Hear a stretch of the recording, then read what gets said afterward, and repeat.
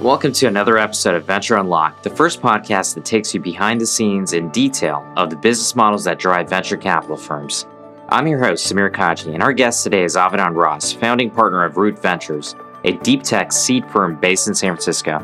Like many other guests on the show, Avedon took a non-traditional route into venture capital, as prior to starting the firm, he previously served as CTO at a $30 billion private equity firm, was a host of a pilot TV show on the Food Network, and even co-authored a book outlining the best coffee shops in the world. On the show, Avedon provides his keys on building a perfect team, why their portfolio construction is different than most seed funds, and how he thinks about hard tech and investing. Now, without any further delay, let's get into the episode to hear all of that and more. Avedon, thanks for being on the show. Oh, thanks for having me. One thing I've noticed about a lot of the guests that have been on is that they take a non-linear route to venture. You in particular are a very unique case. You were a CTO at a $30 billion private equity fund.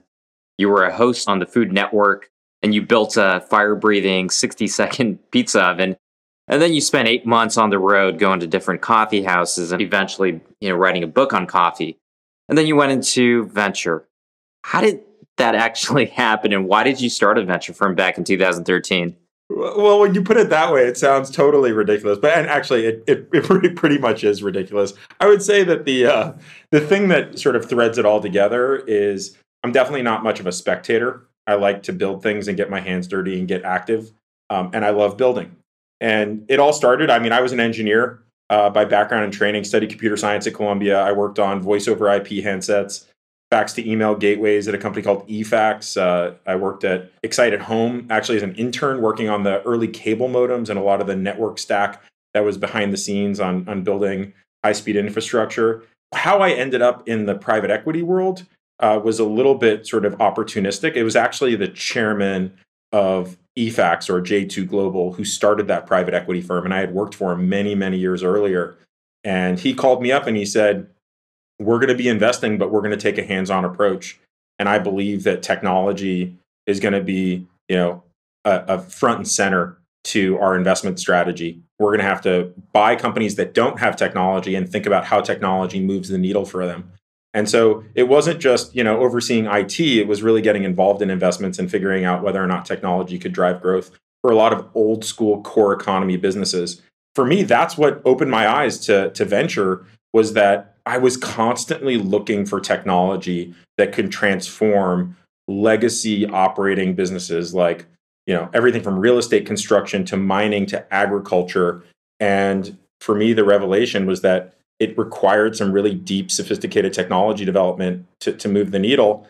And once I started to see companies coming out of the woodwork who were focused on building technology that could transform these industries, I realized I had to be on the other side, and I had to be helping those companies get to market and use bleeding edge technology to transform those legacy businesses.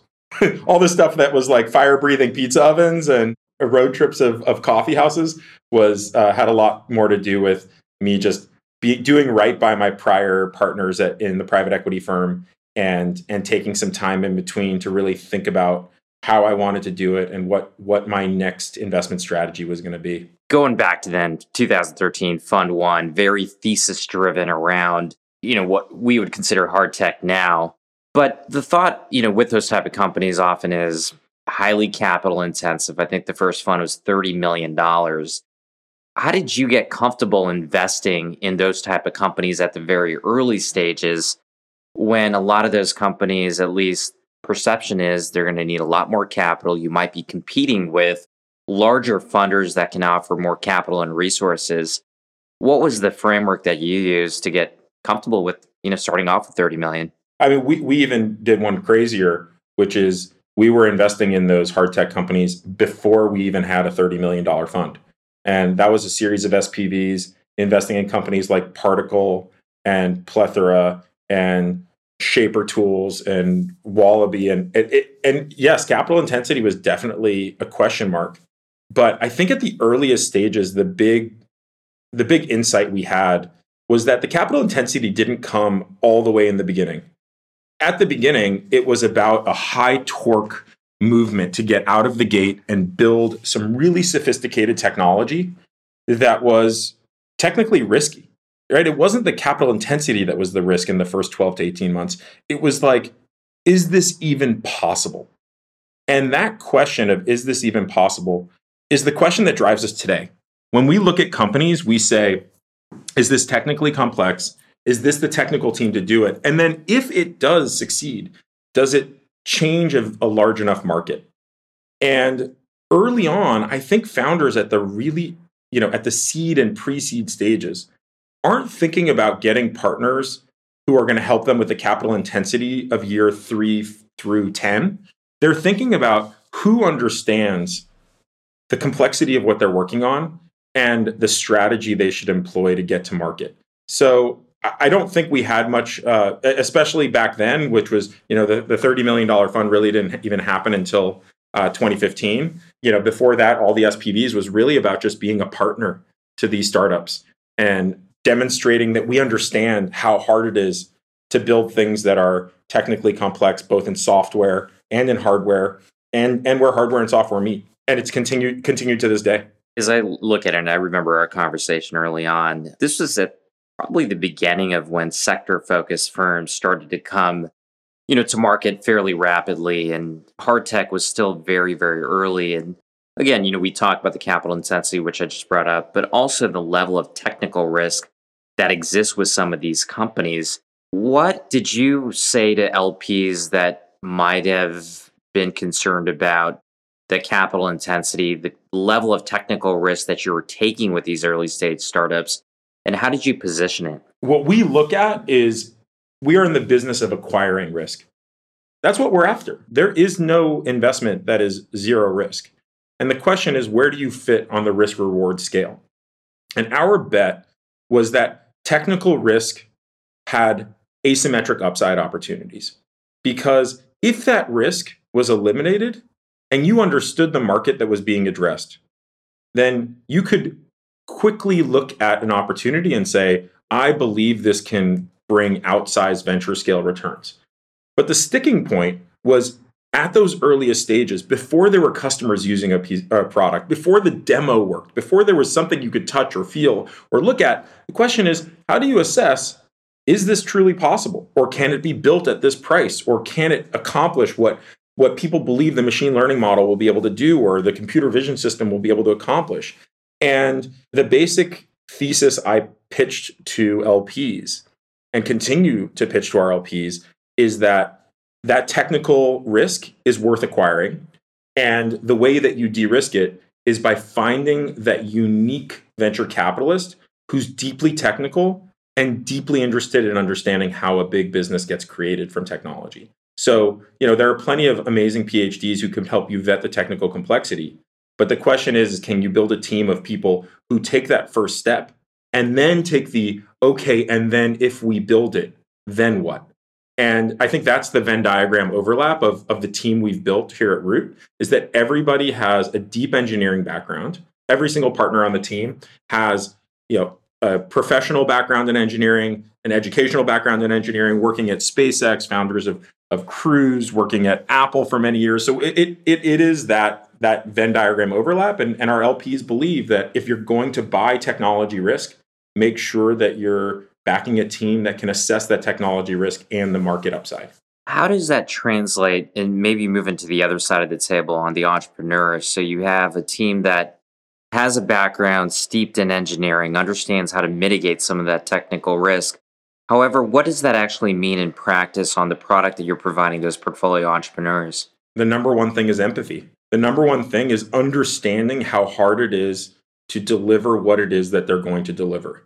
And the conversations we're able to have very early on come from a level of transparency and honesty of having been in those shoes. Not necessarily saying that every single person on the team has been a CEO or has been a CTO or has been a business development person at a startup, but really understanding that early complexity of how do we ship this product? How do we find our early engineering customers, right? Because a lot of our tools a lot of the investments we make end up being tools that are sold to engineers.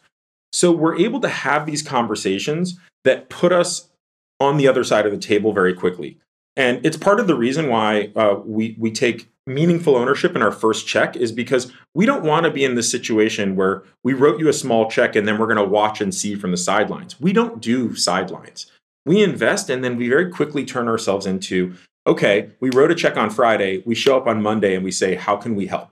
And the how can we help is pretty clear because we have been on the side of shipping complex product, of working on complex technical issues, and of understanding technical buyers. So it really just ends up being, it feels more like we're an extension of the team, sort of a quiet, behind the scenes help in everything from, Chrissy was the EPM on the iPod and the Apple Watch. So if a hardware startup needs analysis on their BOM, she's there and there's probably no one better out there to do that. And if you're selling to a bunch of software engineers and you want to understand developer evangelism, Lee Edwards has spent his career managing and building out engineering teams on the software side. So we try to be there for product conversations and then the subsequent strategy conversations that come from understanding how complex the product is. Thanks for sharing that. And it's always interesting to hear, at least for me, the type of ultimate product that is offered to portfolio founders by different firms. But shifting to something much more fundamental in nature, you hadn't taken the route of classic training within a big firm as a principal or an associate. And I'd be curious on how you thought about things like portfolio construction. I'm sure that came up a lot in the LP discussions with respect to how many companies do you have? How do you structure initial versus follow-ons? How did you come up with that framework yourself as a first-time manager? You're absolutely right. I didn't come at it with an experience having been an associate or a principal at a Sandhill firm. And from that perspective, I'm a bit of an outsider. But I also understood that there was a long history of venture and venture thought around what is portfolios. Why do we talk about reserves in a certain way? Why do we talk about the certain number of shots on goal you want to have, or what's the right sized portfolio? And so before I raised our first fund, I spent a lot of time talking to people who had been around the industry for quite some time and said, I'm not going to reinvent it just because I'm new or outside or because I want to demonstrate creativity. I want to ask, why does everyone talk about reserve structures being at the level that they are? And those answers made perfect sense to me. On the other hand, there were people talking about sort of new and creative methods, and I decided not to pick up some of those really creative things. But for example, the SPVs that we did before Fund 1 was something that didn't exist. At the time, there wasn't AngelList or AngelList syndicates. I just realized that I had access to opportunities and access to capital, and I can demonstrate it. And so, we were willing to be creative in some ways, but when it came down to reserve structures, we actually took a very, very aggressive approach to our reserves. So we are 2/3 reserved out of our fund, which is more than most, but it's been really, really helpful because our entrepreneurs know we're not going to be spreading a lot of our capital amongst many, many companies. Instead, we have a more concentrated portfolio than most. And then when you do get an investment from Root Ventures, you know that Root Ventures is in your corner for several rounds, not just the initial capital and then, our pockets are empty. We're there to support you both through the extremely hot next round or potentially the requirement for a bridge. Because as you mentioned earlier, deep tech oftentimes takes longer to demonstrate market viability. The other side of the fence that speaks to take as much ownership as possible, increase the size of your initial checks, and have a reserve strategy that approximates something closer to a 1-to-1 or even less. How do you think about that strategy, and why did you decide, outside of the fact that you have the ability to follow on more, versus some managers that do it through SPVs and still support those portfolio companies, but in a way where they can write bigger checks, do more companies, and perhaps get higher ownership in that initial check? Yeah, so I think it's a continual balance. I think that there are people who are out there saying lower reserves and more companies. And that's all fine and good as long as your companies are going up and to the right. And it's very clear who your winners are and who are not. But I think the complexity is that it's hard to keep relationships with 30 portfolio companies or 40 portfolio companies to understand what's going on at each of those companies. And you're doing a disservice to that portfolio company if you're going to say that you're available and value add, and you've made too many investments in your fund. The reality is you're probably kidding yourself that you know what's going on at the startup or that you're being truly helpful.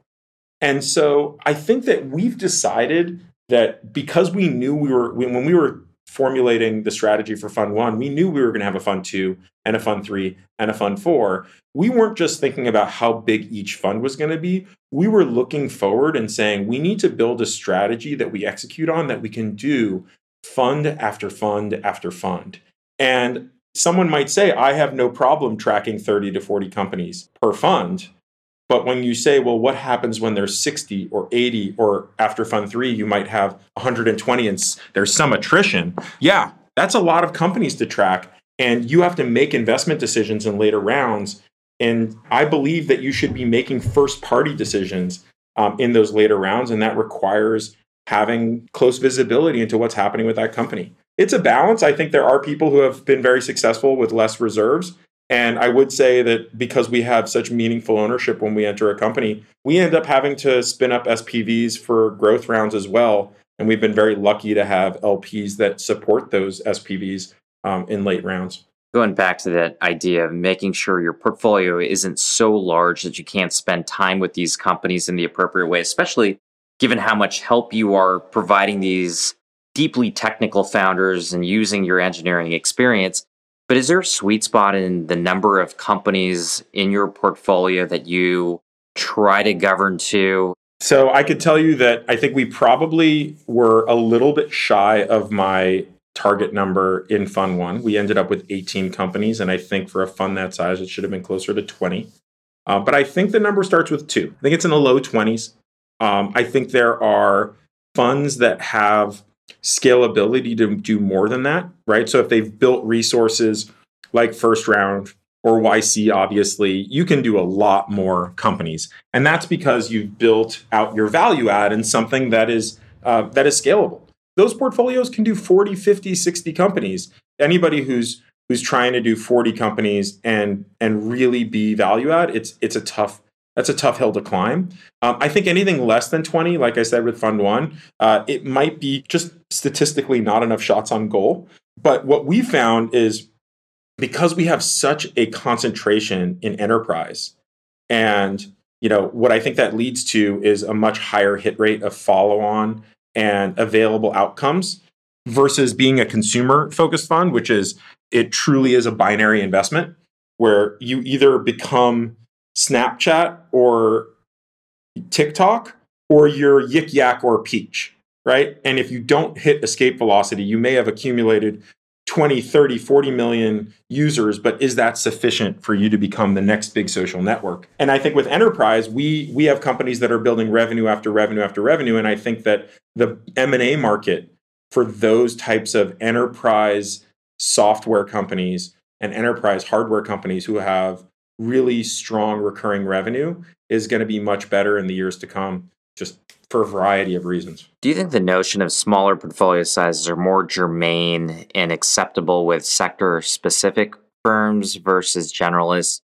Most of the generalist firms that we see invest in an average of about 30 to 35 companies.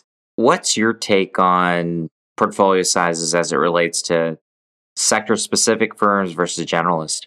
Yeah, I think a generalist fund, just at the end of the day, doesn't see their value proposition as heavy-handed, right? Their value proposition, because they're not sector-focused, for them, a lot of it is selecting team and being able to provide general support.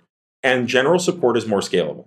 General support is, having an in-house recruiter who can just place good salespeople, right? Generalist support is being able to host events that are about scaling your business. And I think that generalist investors, look, the reality is there's an anecdote out there that everyone eventually becomes a generalist investor with enough success and scale, but that's history. I'm actually conflicted about whether or not we are truly specialists. When we say deep tech or hard tech, we're just saying very technically complex.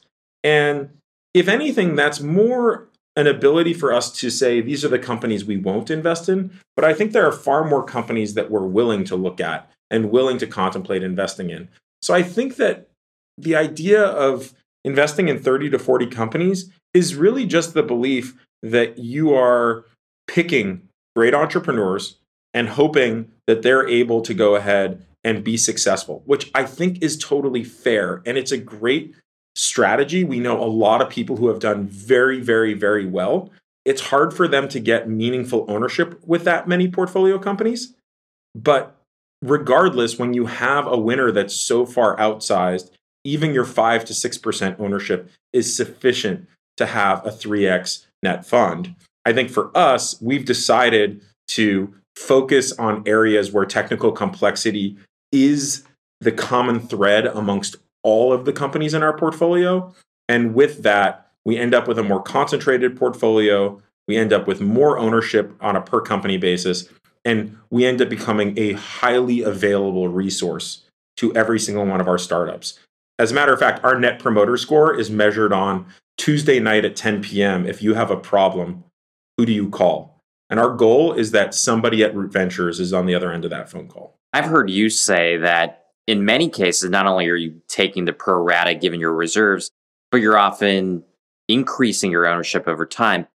That to me would suggest that you're providing some level of value that's very clear and present. What exactly is that value add framework for you and the team? The way we look at it is it all starts at the diligence level, right? It all starts at the beginning. Obviously, everyone on our team is doing first-party technical diligence. And that technical diligence then leads us to doing market analysis, right? At the end of the day, every VC firm does team diligence. And I think that that's common. You do the reference calls, you break bread or hang out a lot on Zoom. But really, market and technology risk are where we shine. And it leads to a very different engagement in the first year with a company. And so what we do is on the technical diligence side, you have Chrissy doing BOM analysis. You have Lee Edwards going through GitHub repos and doing Hello Worlds and building technology on the software that he's looking to invest in. Kane is going deep into the industry and industrial automation, looking at control systems. But then on the market side, we've been very lucky to have a lot of great relationships with Fortune 500 companies and big private equity firms. So when we're looking at a new industry, we very quickly pick up the phone and call our friends at Blackstone or Carlyle or Apollo or Oaktree, and we say, hey, we're looking at something in the maritime industry, like with Nautilus Labs, or we're looking at something in the energy space, like with Crux or Versatile and construction. And very quickly, we're on the phone with customers talking about market appetite. If the technology works, how will this impact your underlying business? And what that then means is if we decide to make the investment and we paper the deal, first off, I think we're a very strong signal to the market that that's the level of diligence we do. And people who are more market generalists get excited that a specialist like us is leading the deal.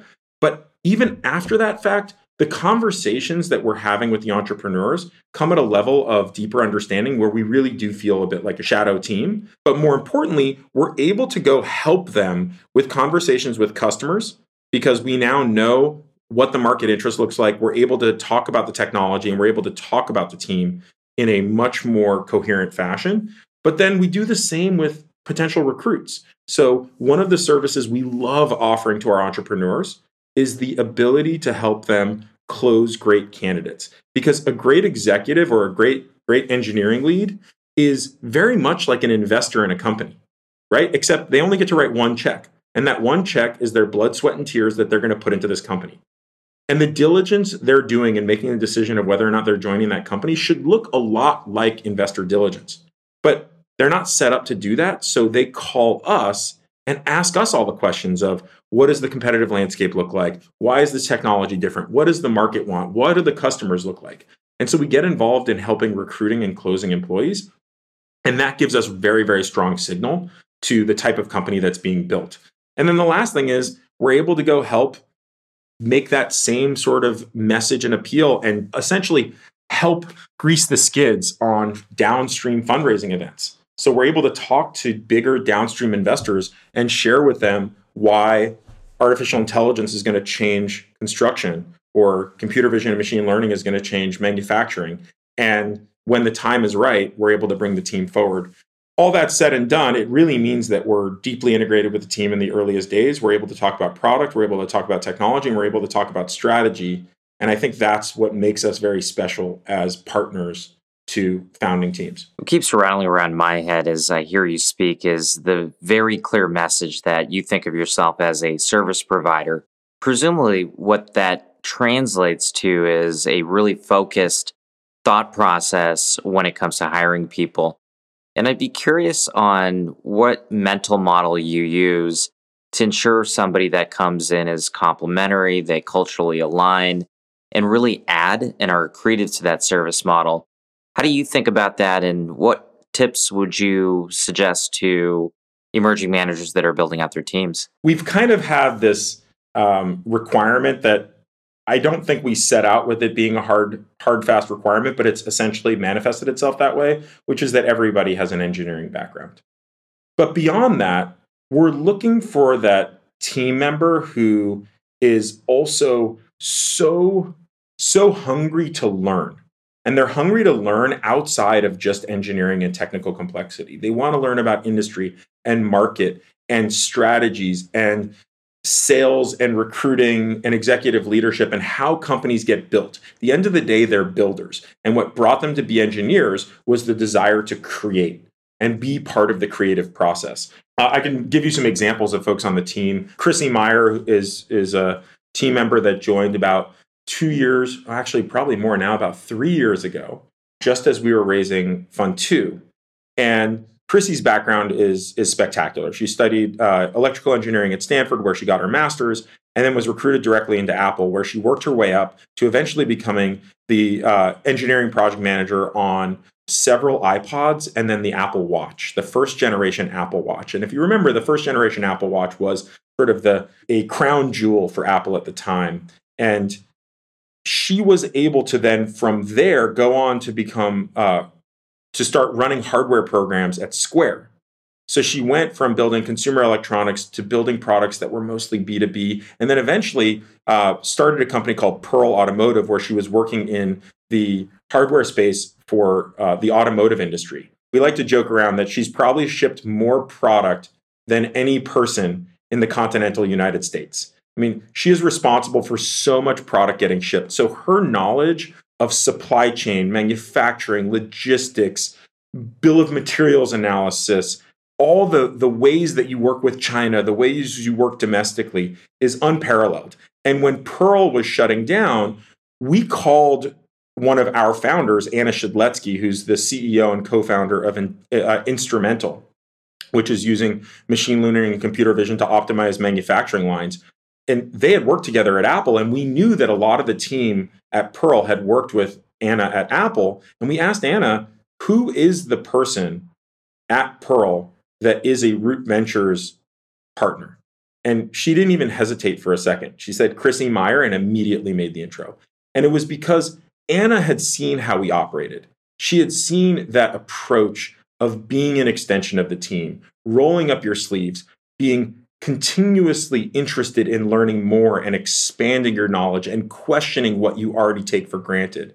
And Chrissy has been exactly that. So Chrissy is able to show up at a meeting, and the entrepreneurs are so excited for her wealth of knowledge, but she's equally excited to learn about theirs.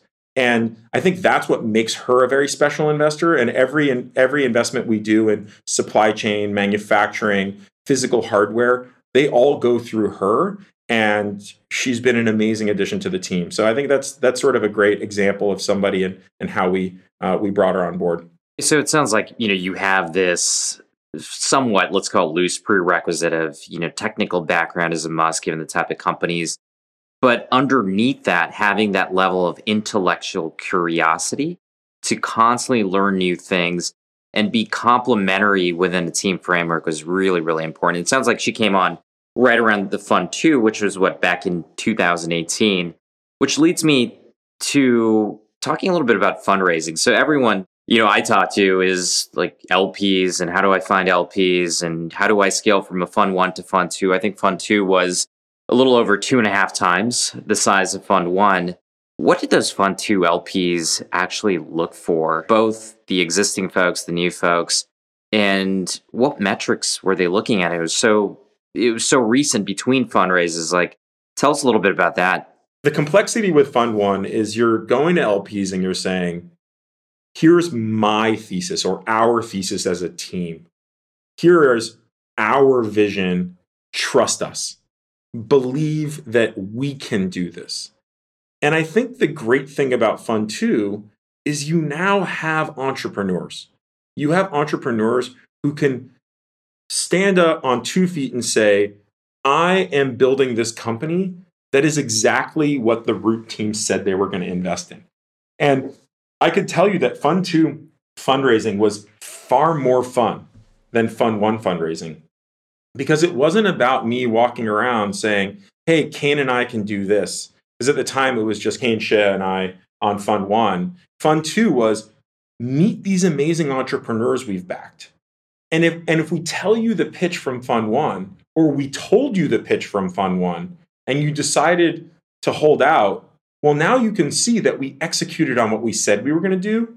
And how impressive is it that these type of entrepreneurs exist? Because that's what we were pitching. We were pitching the Anna Shedletskys of the world, a person who also studied mechanical engineering at Stanford, spent many years at Apple, and then decided to build a company to change the way manufacturing is done globally. Like, to be able to present that entrepreneur to your prospective LPs is far more exciting, despite the fact that so many VCs love talking about their own vision. And I know this is the irony of me being on a podcast saying this, but like, we love talking about our vision and how we want to do things. But the reality is, the best sales pitch is to say, don't ask me, talk to our entrepreneurs. And I think that was the very exciting part with Fund 2. And what made it great was that we were able to talk to potential Fund 2 LPs during our Fund 1 deployment period. Whereas as we were leading up to raising Fund 1, we knew that our audience of what prospective LPs we could talk to was going to be unique to being a first-time fund. So as you were going into Fund 2, you had built these relationships over a series of years, really leading up to that second fund, some of these institutionals. Is there a particular cadence? I mean, what are some best practices between fundraisers where you know somebody's not going to come into a Fund 1, but you know that they could be a good prospect for Fund 2? How often do you reach out to them? What type of updates do you provide? What did you guys do? We're probably not the best example, because when I talked to other investors about what to do, they said, oh, well, you should create like a quarterly newsletter for public consumption and build an email list and send it to all of them. It just didn't feel natural to me to do that. Instead, what we did was we invited those potential LPs to our annual meetings. And we said, this is a demonstration. It's a two-way street. We're going to show commitment to you, and we're going to let you inside the inner circle to meet our entrepreneurs and meet our existing LPs. But what we expect is that you're also willing to make the trip. You're willing to fly somewhere. And I think early on, we were able to piggyback on the Upfront Ventures Summit in Los Angeles and just do our event the day before, which was great, because some people said, well, it's not that much more of a commitment. I just arrived one day earlier and I'm able to show up at the Root Ventures event. The idea was the relationship, even on a Fund 2, at the end of the day, LPs are still making a commitment to the partners of the team. As much as we show them a great portfolio, anyone who's investing as an institution in a Fund 2 or a Fund 3 is making a 3 to 4 fund commitment in their minds. And so for them, so much of it is still about the people that they're going to be backing. And those people are going to be the GPs. Those people are going to be the partners of the firm. And so the idea of getting everyone excited with a bunch of snazzy newsletters didn't feel like the right way to engage. And instead, it was still one-on-one. We didn't cast a very wide net. We knew the folks that we wanted to talk to, because we also wanted some LPs that were institutional-like in their family offices, where they were either founders of big private equity firms or successful Fortune 500 executives or leaders. And they could be not only helpful in terms of being a traditional LP, but also helpful in the network that they brought and the vision and insight that they brought to a bunch of different industries that we were going to be investing in. It's interesting that you bring up the concept of inviting prospective LPs to your annual meeting. And I think you just did your annual meeting over the last week, albeit in virtual form this year. But taking maybe a step and looking at things more globally. It's been 7 years now since you started Root, which originally was, I think, Lions Well. Now you're at a point where the market's crowded. There's a lot of seed managers. Hard tech is a thing. How have you adapted your strategy and I guess maybe even acting as a fly on the wall?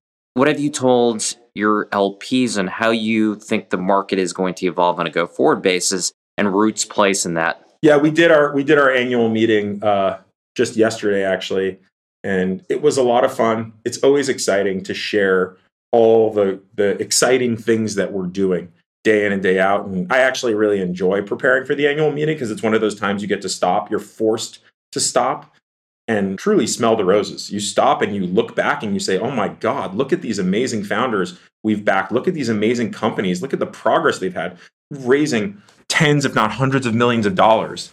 It's exciting. I think what we've realized is that our position in the market is in a leadership position at the seed stage. So what we mean by that is we oftentimes see the technical complexity as the thing that stops so many people from making a commitment. And everyone's excited. Well, if they can build this, of course it will change the construction industry, the mining industry, what you name it. But how do we know that this is the team that can actually build this? And how do we know how hard this is? And so while there are many, many, many seed funds, there are very, very few that are going to be ready to paper terms on a deeply technical and complex startup.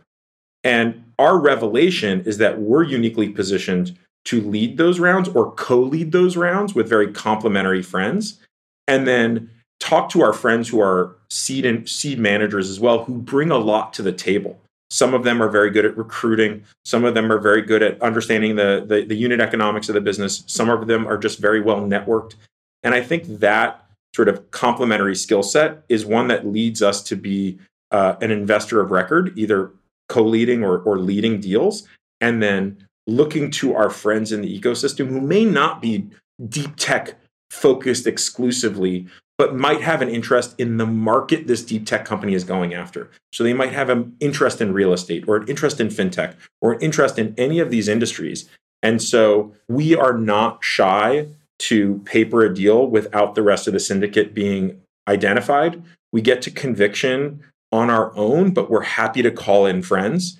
And we're not dogmatic about our ownership. It's really dogmatic about conviction. We only make an investment when we have conviction, and it just so happens that conviction lines up with ownership most of the time.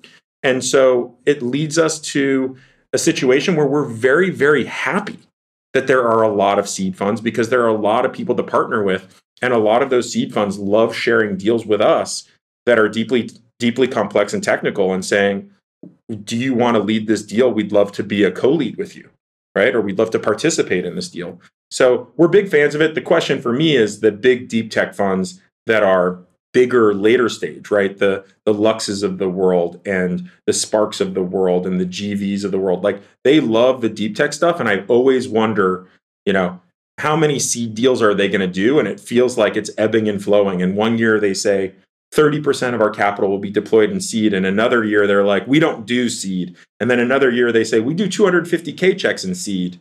So like we get a seat at the table and like a shot on goal later. And I think it all just comes down to how brutally competitive the Series A and Series B stage is in that given quarter as to whether or not they decide to come right back down to seed and pick up a deal that's a little bit easier for them to win with their big muscles.